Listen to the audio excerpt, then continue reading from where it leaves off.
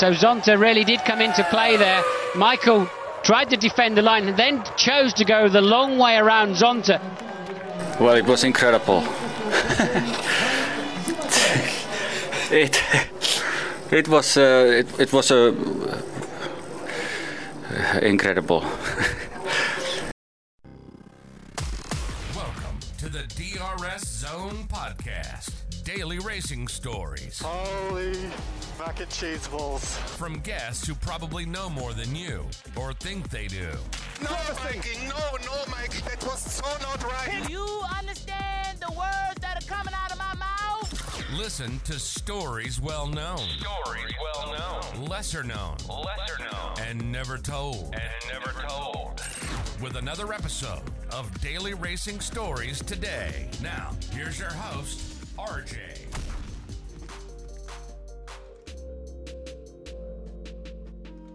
You're probably wondering what that was, and I'll be honest with you, that was a recording of our previous episode from one of the greatest overtakes in F1 history that, believe it or not, actually happened back at Spa almost 20 years ago to the day.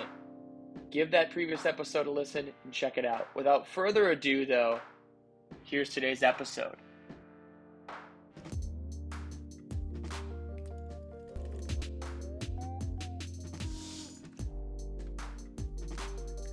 Welcome back, everybody, to the DRS Zone Podcast. RJ here once again to break down what was a absolute masterclass from Max Verstappen at the 2022 Belgian Grand Prix at Spa.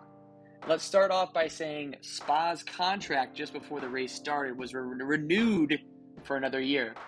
In my opinion, this is the FIA's way of kind of yanking the chain on the newer and more established Formula One fans. Personally, no bias aside here, I think Spa is one of the corners of Formula One's circuit. In my opinion, what happened with this race still being on the circuit with a one-year contract extension, granted it was not multiple, I believe Kalami was probably not added to the circuit, the South African race, and as a result, Spa maintained its place. Overall, I think the big solution here is pretty much a no-brainer. We should have a certain amount of tracks on the grid that should just stay. Silverstone obviously being one of them. People say Monaco is an issue and isn't an issue, so be it. There should be a certain amount of tracks that stay on the grid that are historic. They're good for F1. They've been there for the longest time. I would equate this in some ways of saying, it's like pulling just a historic stadium out of the NFL equivalent. The Dallas Cowboys, as much as people don't like the Dallas Cowboys because they're America's team in air quotes, you get rid of AT&T Stadium and the Dallas Cowboys in some way, it's like, the sports, you lose some identity to it. So Spa off the grid, not a good thing. We got the one-year contract extension, but I will not be surprised if we lose it.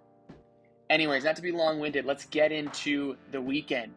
The starting grid, all over the place. Insert Valtteri Bottas meme where he kind of looks back at the back of, the green screen that's been memed. Max Verstappen and Lewis Hamilton kind of up on each other. From the back of the grid, we had the back grid boys. Mick Schumacher, Lando Norris, Esteban Ocon, Verstappen, Valtteri, all pretty much in the back here to start off the race. Valtteri's birthday did not go too well, let's be real. Crashed lap 1 by Latifi, who had one of the better qualifying sessions of the year in 11th. That was kind of sad to see. Let's actually go a little bit backwards more. The highlight of the Martin Brundle walk was probably him yelling, Esteban, Esteban, Esteban! Like a seagull looking for scraps out at a pier. If we go even further, Ferrari executed their plan to a T, as in Plan G. I don't know how many letters you need, but Plan G as in go home. How can you script anything more Ferrari that actually happened during this race? And Charles Leclerc being pitted close to the end of the race to get on softer, fresher tires to get fastest lap, ultimately to lose a spot to Ocon, to only gain it back with about a lap to go, to ultimately lose it because of speeding. The most Ferrari thing I've ever seen in the world. Let's also not forget to bring it back up to that first lap. Alonso having some choice words for Lewis. Lewis ultimately did admit fault for the incident and did not care about saying anything to Alonso that he had to say. Alonso saying, yeah, what an idiot, closing the door from the outside. I mean, we had a mega start, but this guy only knows how to drive and start in first. Well, hate to break it to you, two-time world champion, Lewis Hamilton has actually won more races, not in pole position. And from those, he has more race wins, not from pole position, than Alonso does all time. So, want to bring that to light. No harm, no foul on either of those drivers or fan bases. It blows my mind. Daily racing stories here. The daily racing stories I did see is just this reoccurring theme of Lewis Hamilton fans going after Fernando Alonso after Lewis Hamilton admitted fault and justifying it in ways that I just don't get it. The driver who's responsible for it admits it, and you as a fan are still trying to say that the other driver was in the wrong when the driver who caused the issue admits it. That one is one I can't really wrap my head around, and I don't want to be polarizing to any groups. I try to be all-inclusive, but certain fan bases not shouting out Lewis Hamilton because we know there's other crazy fan bases out there, i.e. the Red Bull fan bases with some other issues going on, and I'm sure there's a multitude of other things from other fan bases we don't see, but it's polarizing to see some fan bases still wearing, in some ways, what I might call tinfoil hats. Again, no personal shots at anyone, just throwing it out there, just because I think it's worth saying, and don't want to be too long-winded here today. Let's be real. Battery Valdes said it best.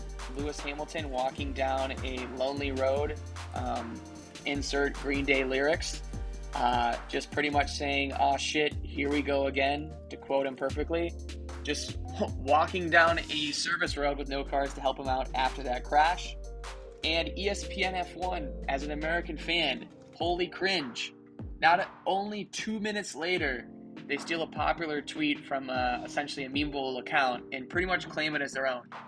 If that's the way ESPN operates Formula One, I praise the Almighty that we are not getting Formula One broadcasted on ESPN more regularly. I really hope their coverage does expand. No shots at ESPN, but let's step it up here and at least give people credit where credit is due and not steal stuff, to say the least. On top of it, Barstool Paddock, gotta say, said it best. 12 laps. All it took was 12 laps for this guy, Max Verstappen, to take the lead, starting P14 on the grid. Yep, couldn't have said it better. Masterclass Max Verstappen. Human, absolute cheat code nuts. The guy starts P14. His teammate starts P2, Checo Perez. He ends up beating him by over 17 seconds. Max Verstappen his Red Bull has absolutely given him wings, to quote the great Vincenzo Landino as well. The rest of this season, who knows where it will go, but unreal performance by Max Verstappen. It's comparable to Lewis Hamilton's drive in Brazil, what would have been last season, and you could make a lot of different comparisons regarding what was going on.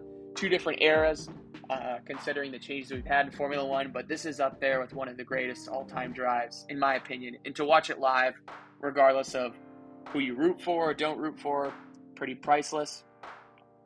I also want to give a shout-out to the Tech Heads F1 podcast by Dr. Obbs. Not that they endorse anything that I have to say, or Natural Paradigm, the two hosts, who, one of which actually, they're both, one has a PhD and one is in the process of getting a PhD. If you're looking for the technical side of F1, shameless plug, could not recommend their podcast more. Really fascinating, really cool to listen to. But Dr. Obbs said it best: technical directive 39 or not, Max and the RB18 are just on another level right now. Kudos to Red Bull Racing Team for doing such an amazing job and coming out of the summer break strong. And I think we all thought Mercedes was going to have a chance this weekend to get after it at Spa. The Lewis Hamilton streak, the longest of his career's winless streak, is extended by another race, and this was their chance as fans, Mercedes fans and fans in general. I think we thought this was the one chance maybe Red Bull doesn't win a race, also possibly with Ferrari, and that didn't happen this week. So a little bit disappointing, but in some ways it just proves how great the RB18 has been, and kudos and shout out and props to Max Verstappen. The other highlights from the race, we did have a double overtake, which is pretty awesome to see with an Alpine. On top of that as well, I will say the performance from Alex Albon was pretty impressive as well to get where he did with his Williams, especially in the third qualifying session. The Daniel Ricciardo show does go on. That should honestly have its own episode reoccurring for the pyramid scheme that Zach Brown, is running or maybe not running over at McLaren. Shout out to Rory for that reference there. Just with the amount of drivers that McLaren has opted to try to bring it or not bring into Formula One is still just mind-blowing. Was really hoping for some DR3 points just to kind of still rub some salt on the wound that is his relationship with Zach Brown, but that'll pend coming up in weeks in the future. I will say as well, do have a separate episode coming out shortly after this one, just regarding where Max Verstappen stands in terms of possibly having one of the greatest seasons of all time in Formula One. So catch that and look forward to it coming out sooner or later after this episode. That's all I got for you here today. Hopefully it wasn't too long-winded, but I will be honest, recording and editing podcasts is harder than you think. I'm not trying to go on a tangent here, but keeping it short, sweet, and concise is just the way I like it. So we're going to keep it at that. Hope everyone had a great weekend watching and has a great week coming up as well. We'll be back here soon on the DRS Zone podcast. Any stories we're sharing, please be sure to send me a DM, tweet, whatever, and we'll include them on the show. The two stories I do want to get to very briefly, one of which is on this day, he would be celebrating his 75th birthday, the great James Hunt. If you do not know who he is, please watch the movie Rush. I will say no more.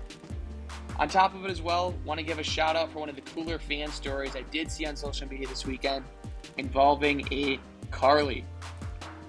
Now, Carly here had the opportunity to meet Sebastian Vettel. Said that he met him, he was so sweet and kind. He said thank you for everything over the years. And Seb responded and said, and I quote, No, thank you. Thank you for your love, support, and passion. And then he proceeded to give her a hug. So, pretty cool story from the circuit grid there. And I gotta give a shout out to my man Seb for his performance during this race as well. Pretty much putting an Aston Martin where it deserves not to be. And if that's his way of getting back at the Strolls for his retirement or however that unfolded, so be it. But shout out to Sebastian Vettel. Also shout out to Carly for letting me share that story as well. Take care, guys and girls. We will talk sooner or later.